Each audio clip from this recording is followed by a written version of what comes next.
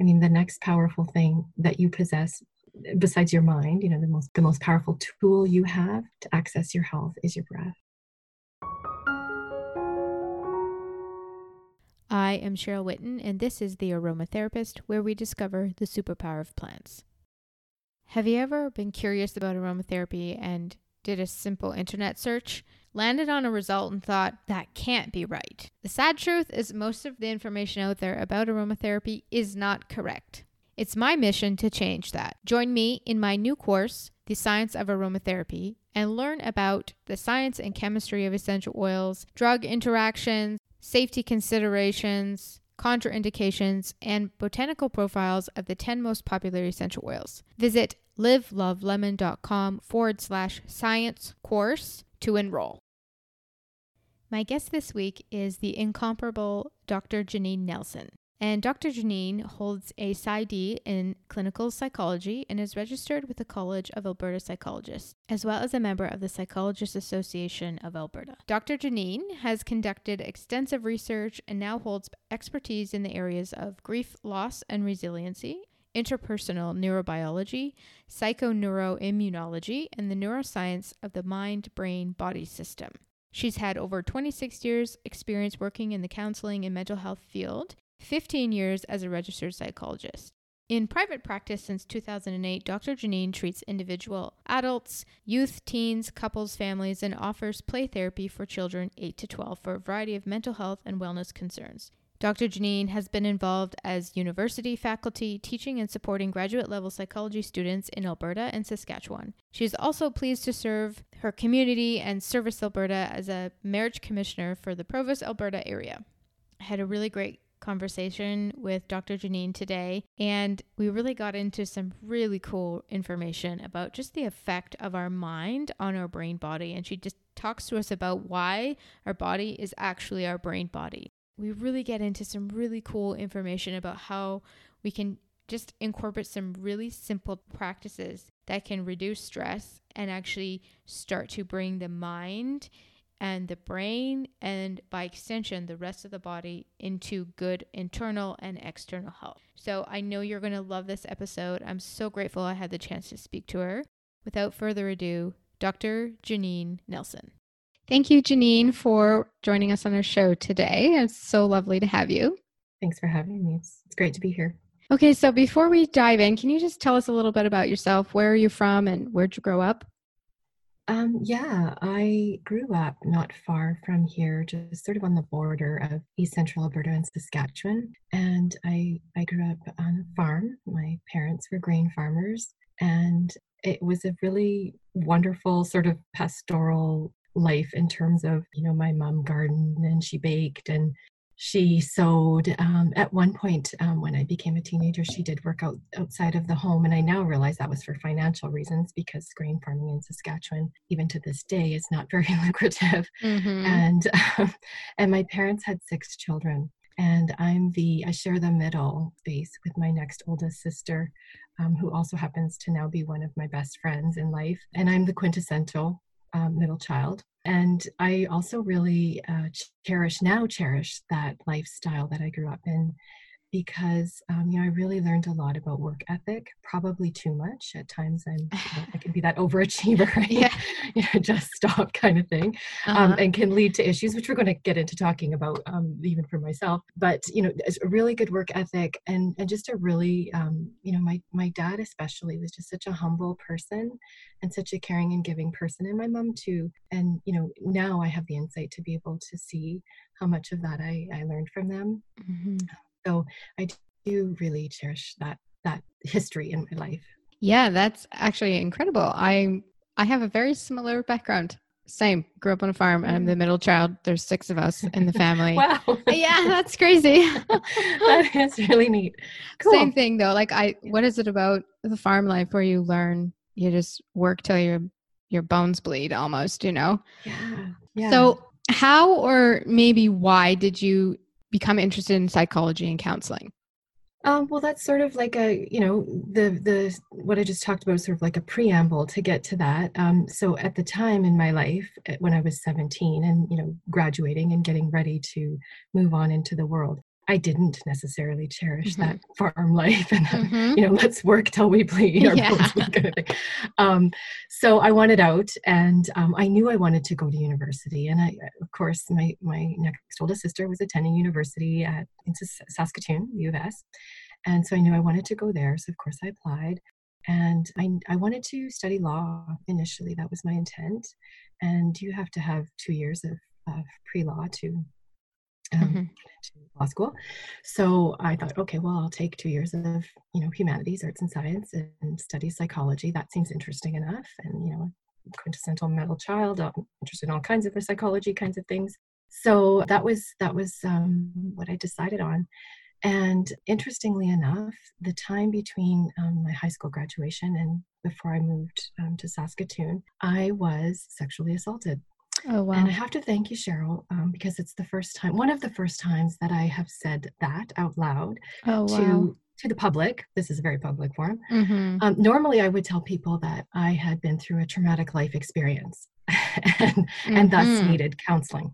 And so, anyway, I was sexually assaulted and full of all of that stuff that society puts on victims often of, why did I do that? Why did I say that? Why did I allow Mm-hmm. that? And if I wouldn't have done that, that wouldn't have happened. And so I was sort of really caught up in all of that in my head, and also starting a new relationship with an individual who is now my husband. Oh. So I really wanted to kind of sort that out for Mm-hmm. myself. And of course, there was free, student services counseling at campus. Thank God it was free because I had no money.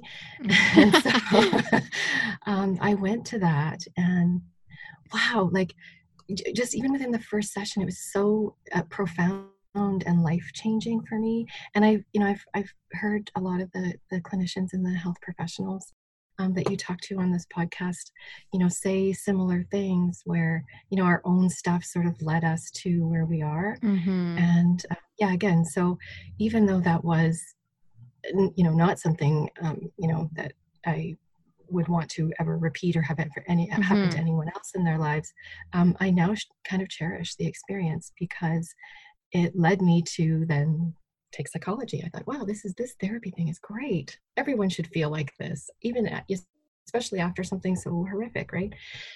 So that was my decision to then pursue psychology, and now here I am, doctorate in psychology. So Wow. And thank you for sharing that. I really do appreciate that message, as well as like that when you experience something that has really helped you, that then you can use that to empower someone else. And that's really what can really help them. And if it comes from a place where you can really relate, I think that's even so much more empowering. So thank you for sharing that. There's so many women that is their experience to be sexually assaulted. And so, that's Yeah, a lot. yeah. Yeah. I'm glad you said that too about in terms of healing, whatever context that occurs in. Um, that I really I cherish it also because it does help me to just be a human being with people Mm-hmm. and know that I am not immune to any kind of emotional, psychological, spiritual, mental health damage myself. And so it really helps to be more relatable and not necessarily understand the other person's Mm-hmm. position because everyone has their own perspective, right? But just know that, it's more of a partnership for me than I'm here to tell you how you should think and what you should do and give you advice and, all that kind of stuff that is maybe misperceptions about psychotherapy at times. Yeah. Yeah, so it just really helps me to just join the person in wherever they're at. Yeah, which is valuable. So I know that you research psychoneuroimmunology and different things. You have a number of papers out, and this was specifically around rural health. So I'm fascinated with this topic. And for the person who isn't familiar, can you tell us in simple terms what psychoneuroimmunology is? Yeah, for sure. And Cheryl, psychoneuroimmunology is a really new term, relatively speaking, to sort of the history of the world and Mm-hmm. health. It actually, the term was coined in about 1975, Okay. and the research started, sort of in the late 70s, early 80s, and only in the last 10 years has really exploded. So psychoneuroimmunology is quite a new term. For the purposes of it rolling off the tongue, It can be abbreviated to PNI, so that maybe is easier for people Okay, to yeah. kind of say and get familiar with, right? Yeah. So PNI, psychoneuroimmunology, is basically, if we just want to distill it down into something that's relatable for all of us, it's the study and the application of the mind-body connection. And so, and to keep in mind that that mind-body connection is bi-directional.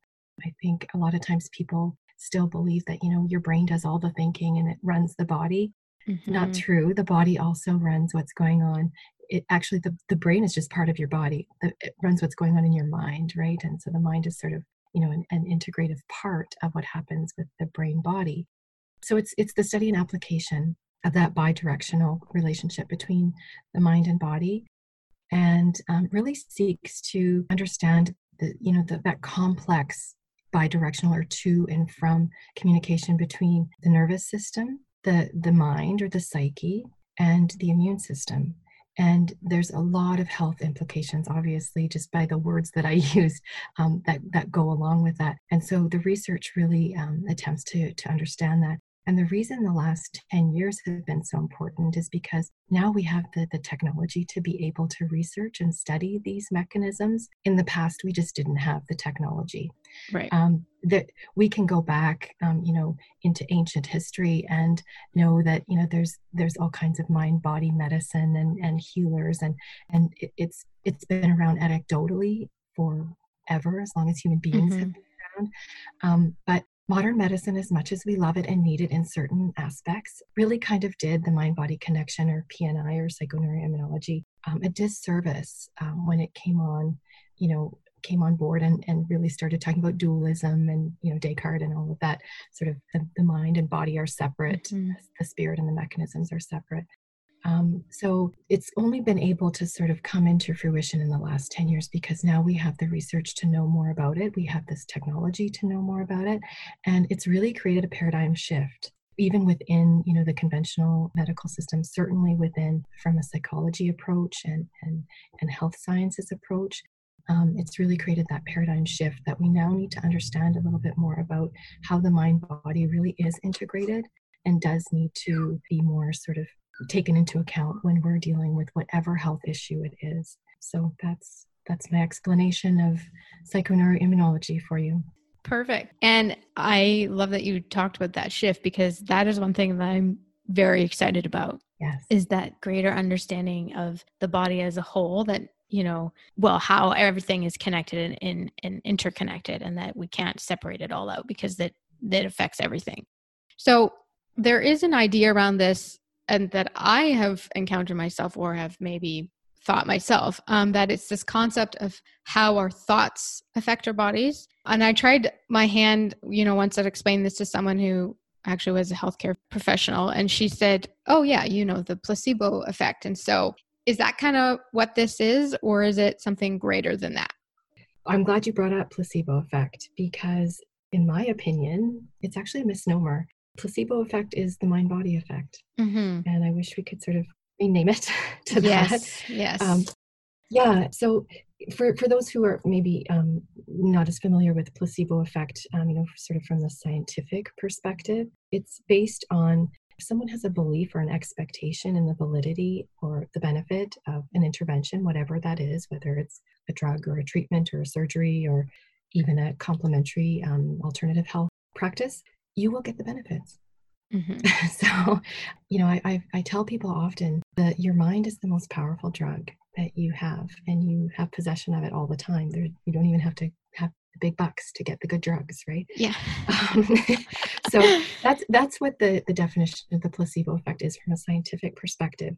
And so, obviously, what we were just talking about with PNI, or psychoneuroimmunology, the mind body connection is there. It's scientifically proven research. So I'm not sure that the placebo effect is actually like I said, I think it's a misnomer. I think it should be called the mind body effect. And Yeah. there's also the opposite, called nocebo effect, which again, from a scientific perspective, is about if you have a skepticism or, any kind of reservation about an intervention, even one that's, proven to be effective, the benefits can be blocked because your mind has this unwillingness or this skepticism or this dismissal kind of the intervention. And it can actually lead to more sickness and harm and potentially even death based on this expectation of negative outcome and the associated, especially emotional states that happen with it, because there's such a connection between, the limbic system and the immune system that PNI allows us to understand. So it sort of goes both ways. It's bidirectional again, right? You can have a really positive effect depending on how much you believe in the intervention and understand its benefits and expect the benefits. And you can also have it be ineffective or block some of the benefit depending on your reservations with the intervention. I want to be careful here though, Cheryl, and caution people about sort of the blaming the victim kind of approach with placebo effect, right? Because then it's like, oh, if you would have just tried harder, or if you would just, have better attitude about this, you wouldn't be sick, or you wouldn't have this disease, or you wouldn't be struggling. And a lot of times, sure, that's true. But at the same time, there are, certain illnesses, diseases, sickness, just life events that cause us to not feel so good. Yes. Right? That happen, that we have to understand it's important to keep that positive attitude and that healthy outcome, and how our thoughts and emotions can make a difference in the quality of our life, depending on what's happening in terms of the status of our health, right? So sometimes people can get really caught up in the black and white of placebo or nocebo effect. Or the other alternative is, oh, it's all in your head, which is partly true. Yes, our mind has a lot to do with how the status of our health and our wellness. But I also don't want it to be, black and white, and say that because placebo effect or mind body effect exists, that we create all of our own illness. Not necessarily true. It's more about the quality of life that we can create for ourselves based on our thoughts and our emotions and our attitudes. Yeah, and I actually just had a conversation about this very recently. That was a discussion of needing to be grateful during the experience, and which, as the sick person, that's very difficult to swallow when someone tells you that. And so, while finding gratitude can definitely, I think, change and maybe we can get into that, but can change your outlook on how, and maybe even your quality of your experience, that being very careful not to put that on sick people, but you need to be grateful for your experience. Like, right, well, it's not really, I'm not really thankful I'm sick, Right. And who should or would be. Yeah. I think that's where, PNI and the science behind it, to be able to explain that to people and help them understand, oh, that's how gratitude can be helpful to me. Okay, now I get it. Or, oh, that's why, breathing can be so helpful to me. Oh, okay.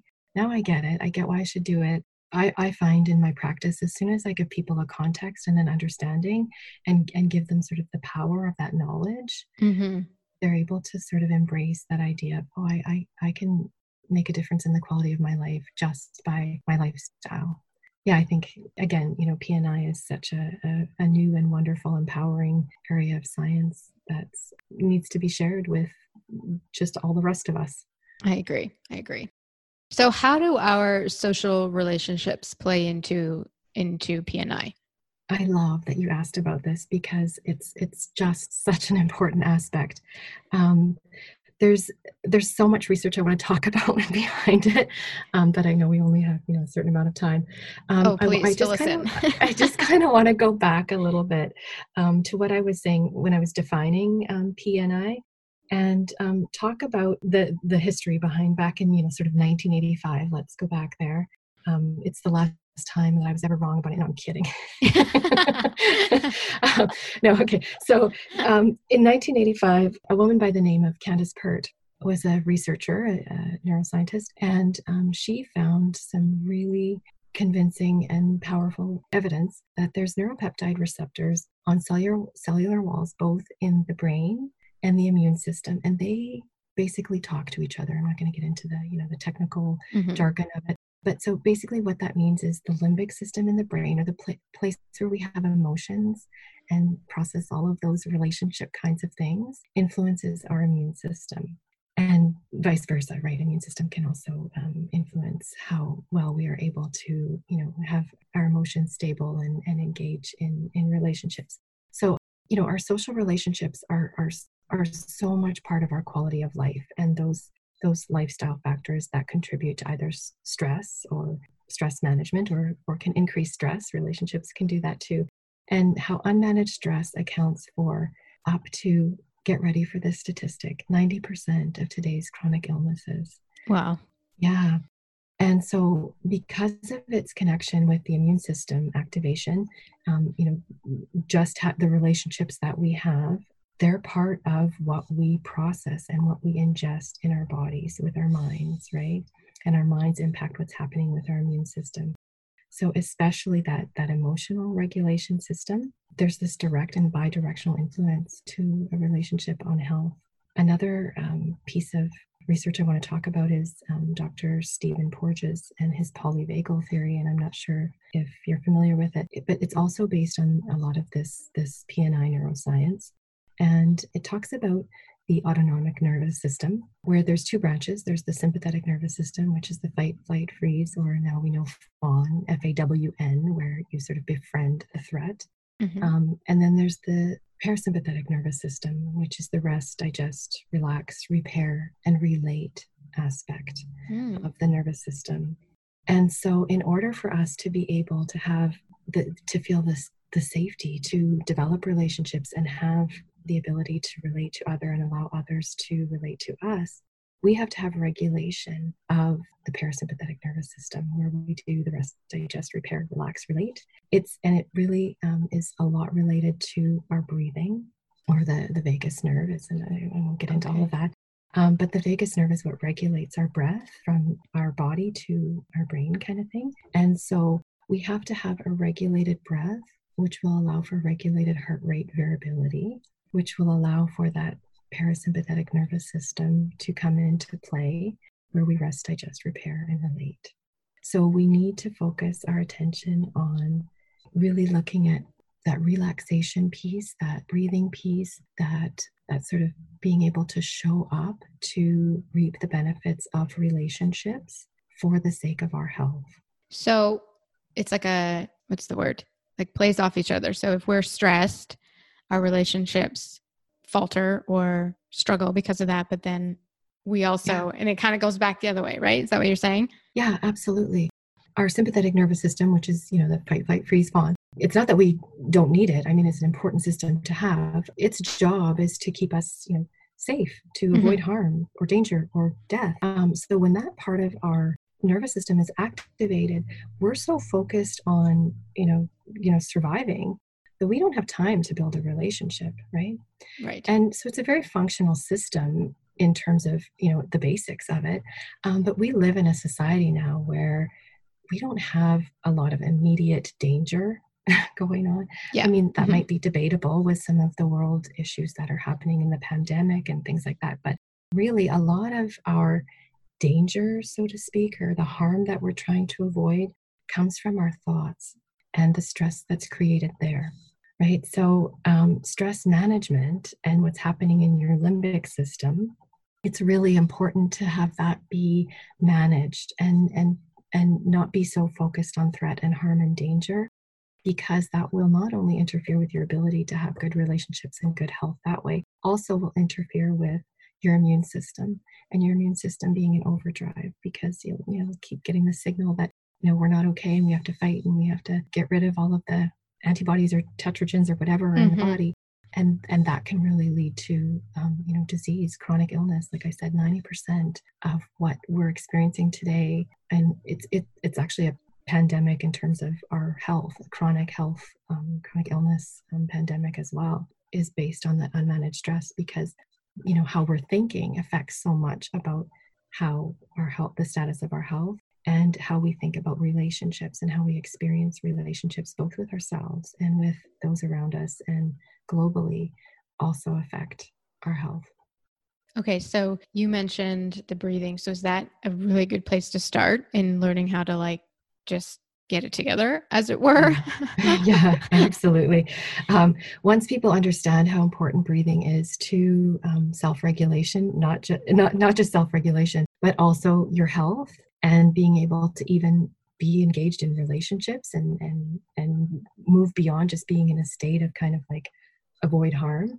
Um, I find, even sort of the the sort of hardest of people embrace it because they start to realize, I thought this was just for, yogis who were meditating, and, it seemed like a hippie thing to do and didn't seem important to me, and I don't have time for it anyway. I teach people, you don't have to sit down in lotus position with, your arms placed in some particular way. Yeah. You can do this while you're driving. You can do this even while someone's talking to you, if and even if they're telling you something that's maybe upsetting or that you don't agree with. You can start by regulating your own neural system to be able to process that stress that's being created differently. And yeah, I teach people, a really basic strategy. I call it 7-11 breathing. I didn't invent it. I don't know where I got it from, but I know I didn't invent it. And it's basically just breathing into the count of 7. Okay. And breathing out to the count of 11. You don't do it out loud. I mean, you could if you wanted to, I guess. Might be hard to do you both. Don't need to. Yeah.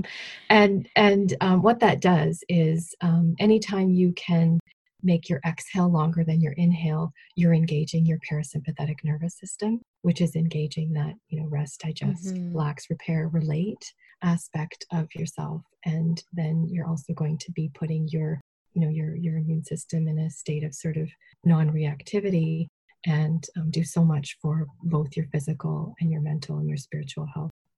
I love that you're discussing this, because we almost take breathing for granted, like our body just does it. And it's just, we obviously know it's something we need to do, but to actually understand what kind of an impact breath has on your body. And I think, too, what's really important is to know that what you said, our breath, our breathing will happen whether we think about it or not. That's the beauty of how the human body is designed. It's designed to keep you alive. Yeah. But also it is the one way that we have to be able to, sort of take over from what's happening in our body. If we can slow our breath down, our heart rate will respond in kind. You can't have a fast heart rate and slow breathing. If you do, you've got a whole other problem that you do need to go to emergency immediately. Yeah. This is where we need conventional medicine. Yes. Yeah. But if you slow your heart rate, slow your breathing, you'll slow your heart rate.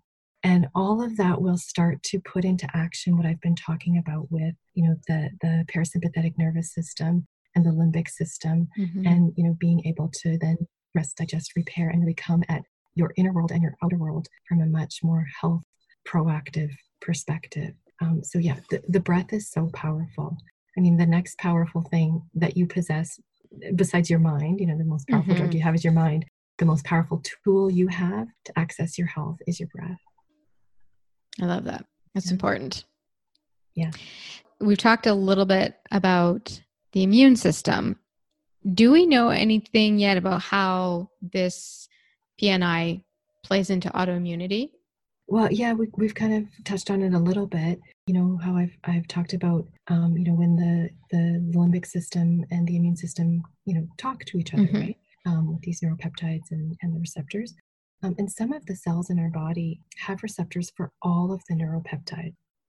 So interestingly enough, there are cells throughout our body in our immune system that can be activated based on our thinking, right? So if I'm thinking, I wake up this morning and I didn't, but let's say I woke up this morning and I was like, oh man, I have such a headache. My head hurts so much. I have such a migraine. Those thoughts, the immune system hears that, your cells hear that, and send a message to your immune system saying, hey, we're sick. We're not okay.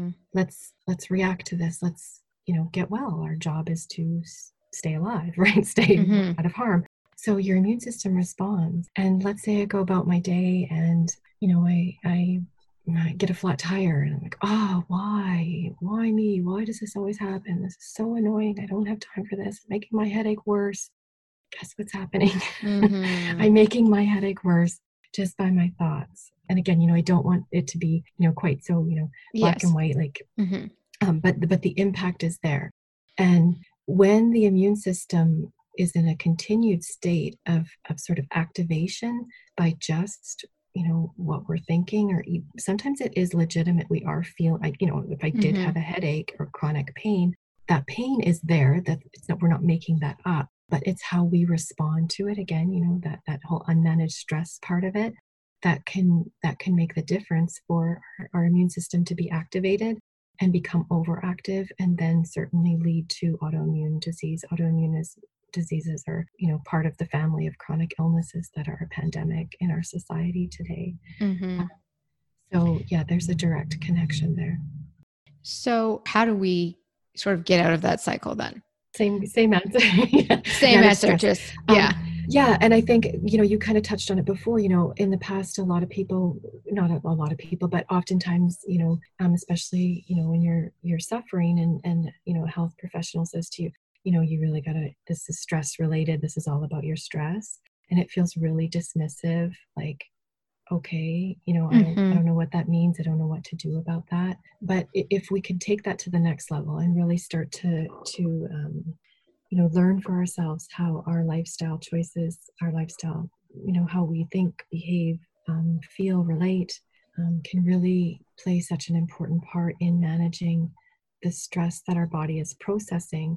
It can do wonders for being able to overcome and certainly manage the illness. And it sometimes, can even put some of those autoimmune diseases into remission, depending on how well we engage in those stress management activities, whatever they may be for that individual.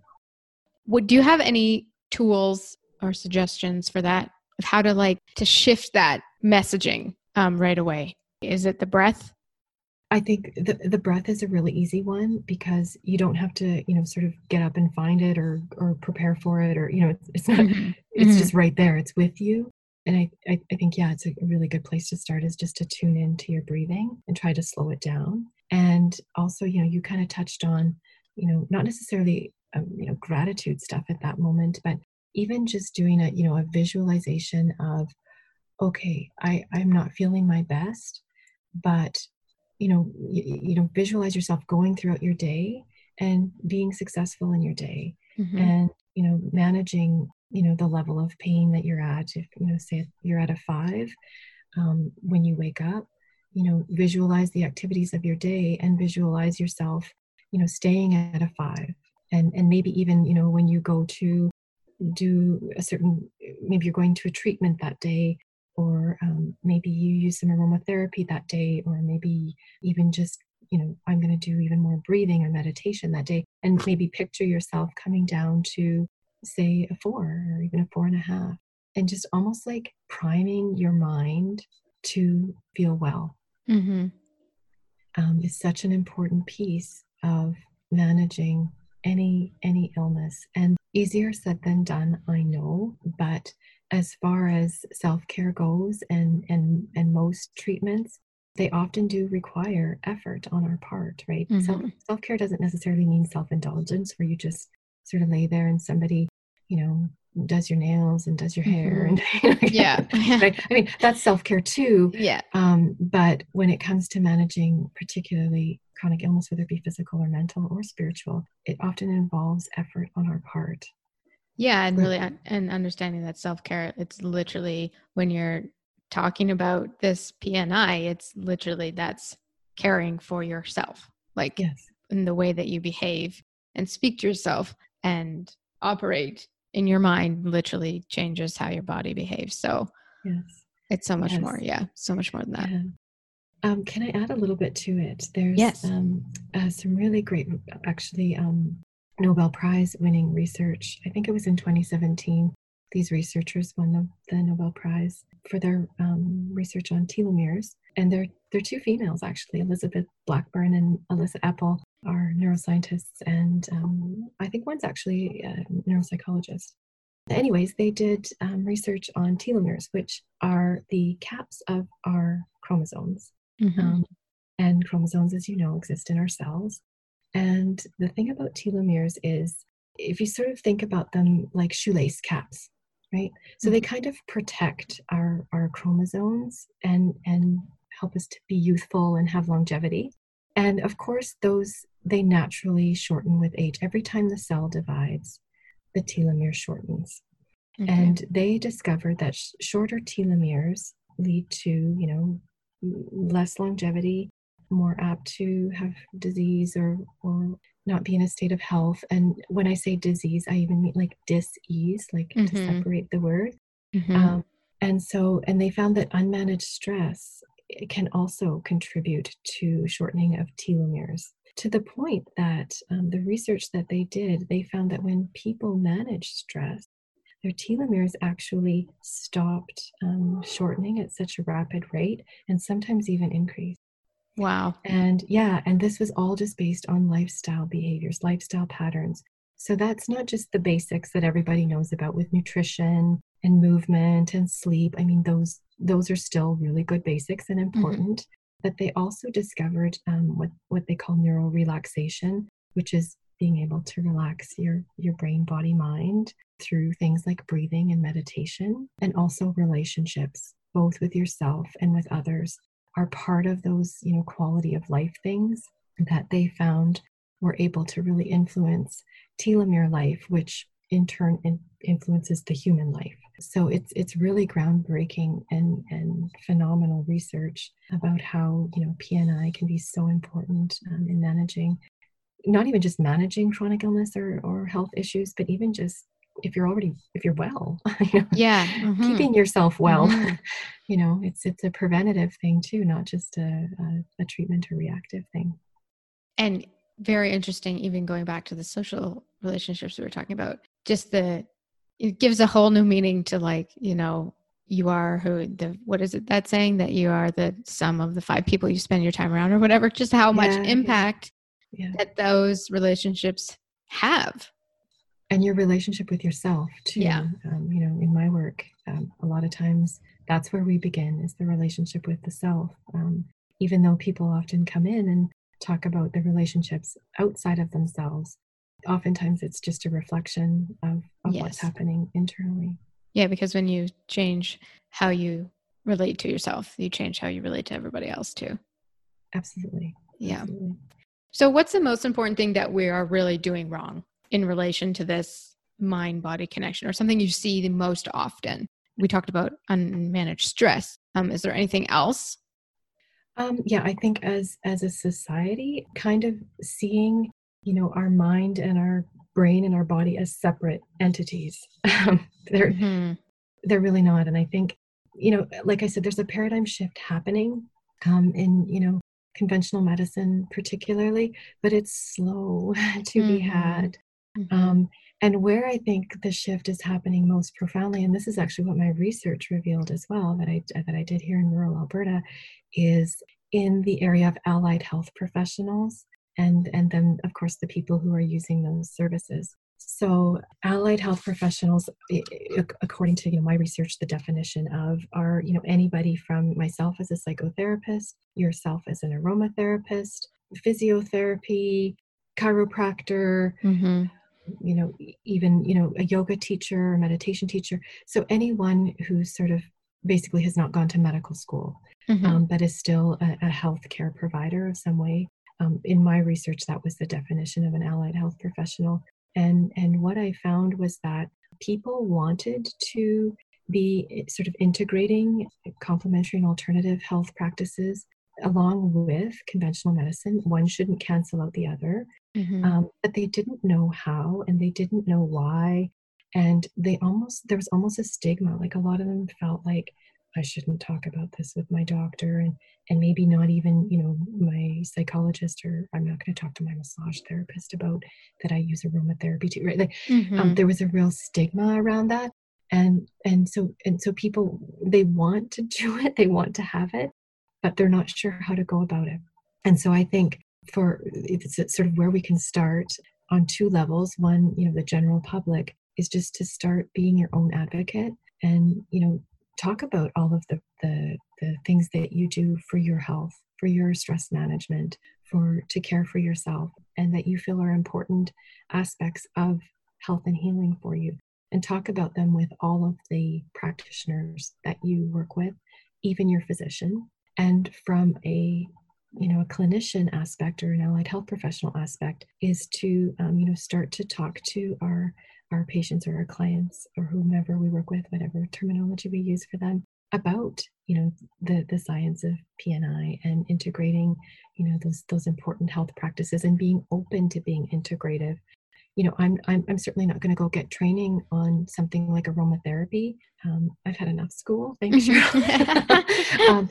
But for me to know, I know someone who's certified in aromatherapy, and I can refer you to that person, and even be open to, if it's important for you as my client, to talking with that person and getting some information and working in tandem for you or with you, or you be the team leader, so to speak, and sort of bring us all integratively together.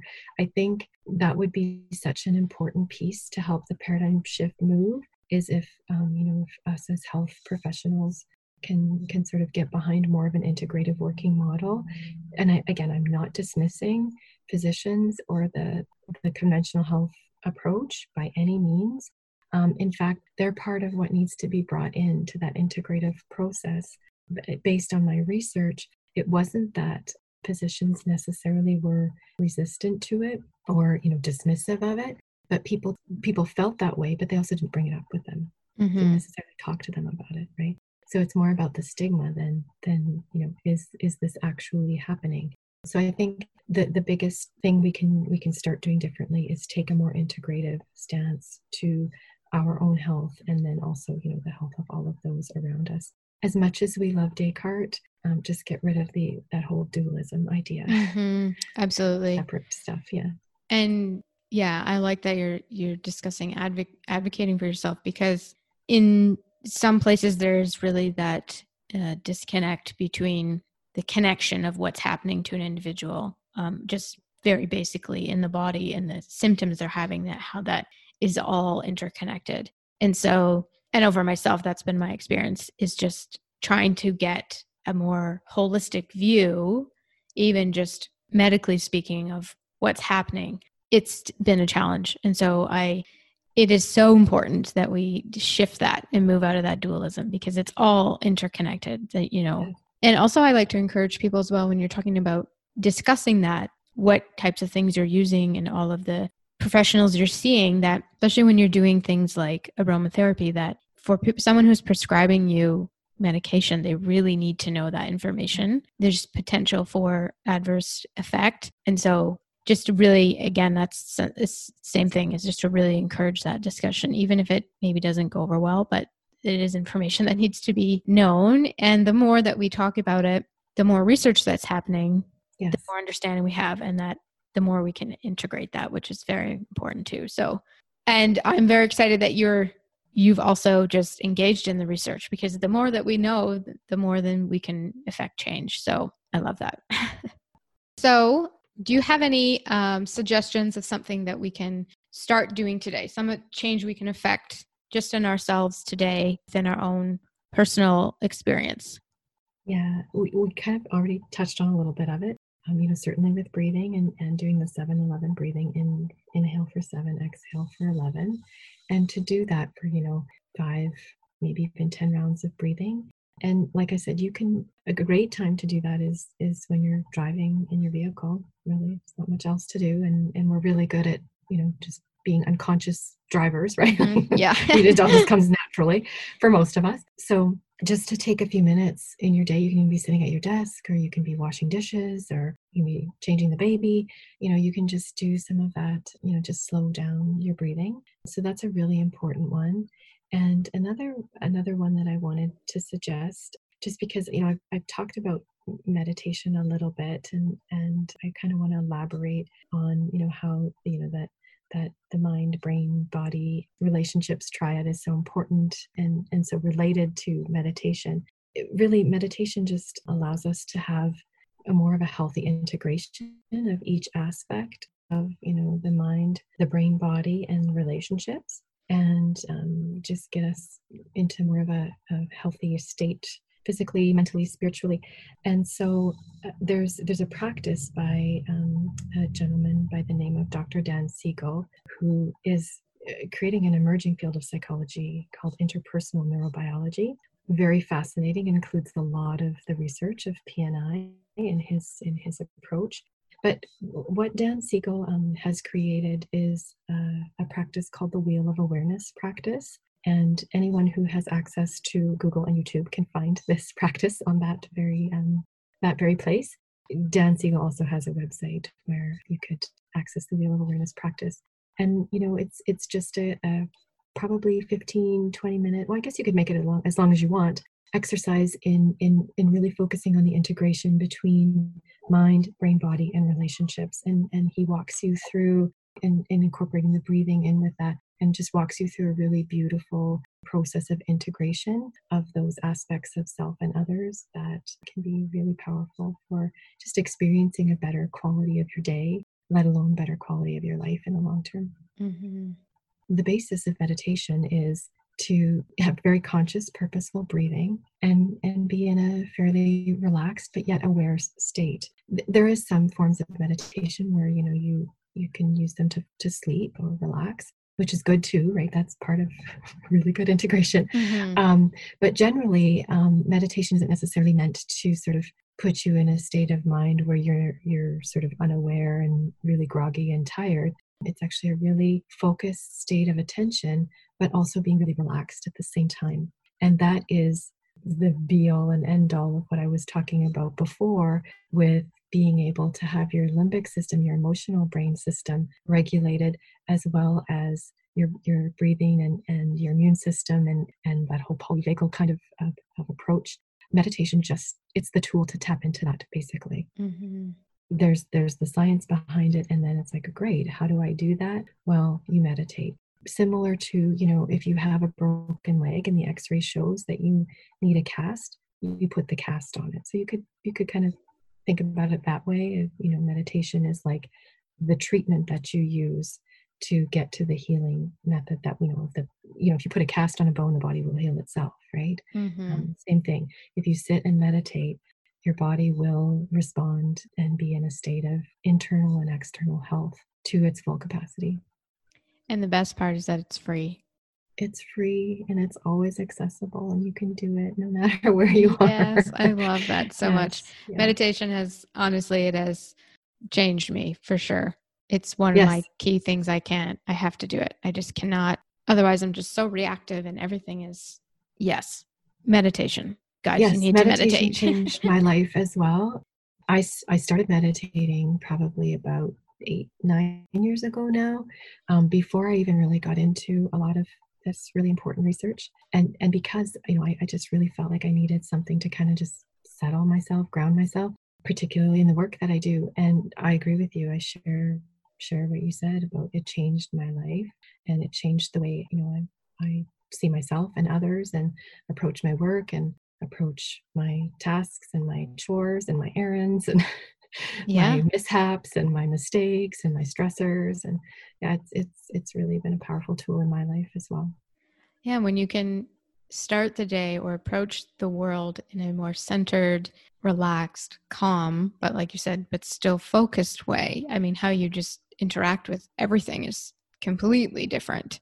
And we're used to being hyper-focused, but really agitated people in general. I think our culture or society is kind of like that. And we're so busy and all the things. And so that's the source of our stress now. We aren't cave people running from saber-toothed tigers anymore. Now we're just running around. That's the source of our stress. Yeah. Well, thank you so much for stopping today, part of your day, to talk to me. I so am fascinated by your work and your research, and just want to thank you so much for what you're doing. This kind of information can impact and change a lot of people's lives. And so thank you so much for that. And can you tell us where we can find out more about you? Yes. First of all, can I say thank you to you for allowing me to come to this platform? I've been excited for months, and it's been such a pleasure. And I love to talk about this research. Sometimes it isn't always so well received, right? When I'm getting to be, a psychotherapist, I have a willing audience, sort of. Yeah. And you're a willing audience, and the people who are listening. But lots of times, in general life, people don't want to necessarily stop and hear and listen to it. And I don't necessarily always want to talk about it either. So I really appreciate you offering this platform. and all the work that you do. And as an allied health professional, the work that you do is so important in terms of treatment, and then the work that you do with your podcast in terms of information sharing, even for myself, has been just really profound. So thank you for having me, Cheryl. I appreciate it. Yes, I'm so happy that we were able to connect. Yeah. So then your other question about how to find me is I have a website, and it's phoenixcounseling.ca. And my practice is in small town Wainwright, Alberta. And I can also be found there. And my Facebook page is Phoenix Integrated Health Psychology is another way to sort of connect with me and find out more about PNI and just yourself in general. Perfect. And we'll link that all up in the show notes so our listeners can just go and click on over to find you. So thank you so much for being here and sharing your wealth of knowledge with us. It was so wonderful to chat with you. Thank you. All right, beautiful people. Thank you so much for listening today. If you feel so inclined, please subscribe, rate, and review this show. For show notes and more information on essential oils, please visit livelovelemon.com/podcast. And we love to know what you're up to and how you're using your essential oils. So head over to Instagram and find us at the Aromatherapist Podcast. My name is Cheryl Whitten, and I am your aromatherapist.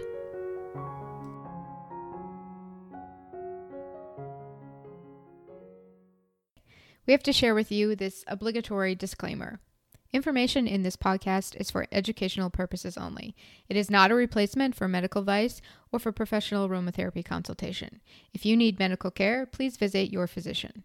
Speak to your primary care provider, pharmacist, and a qualified aromatherapist before commencing any programs.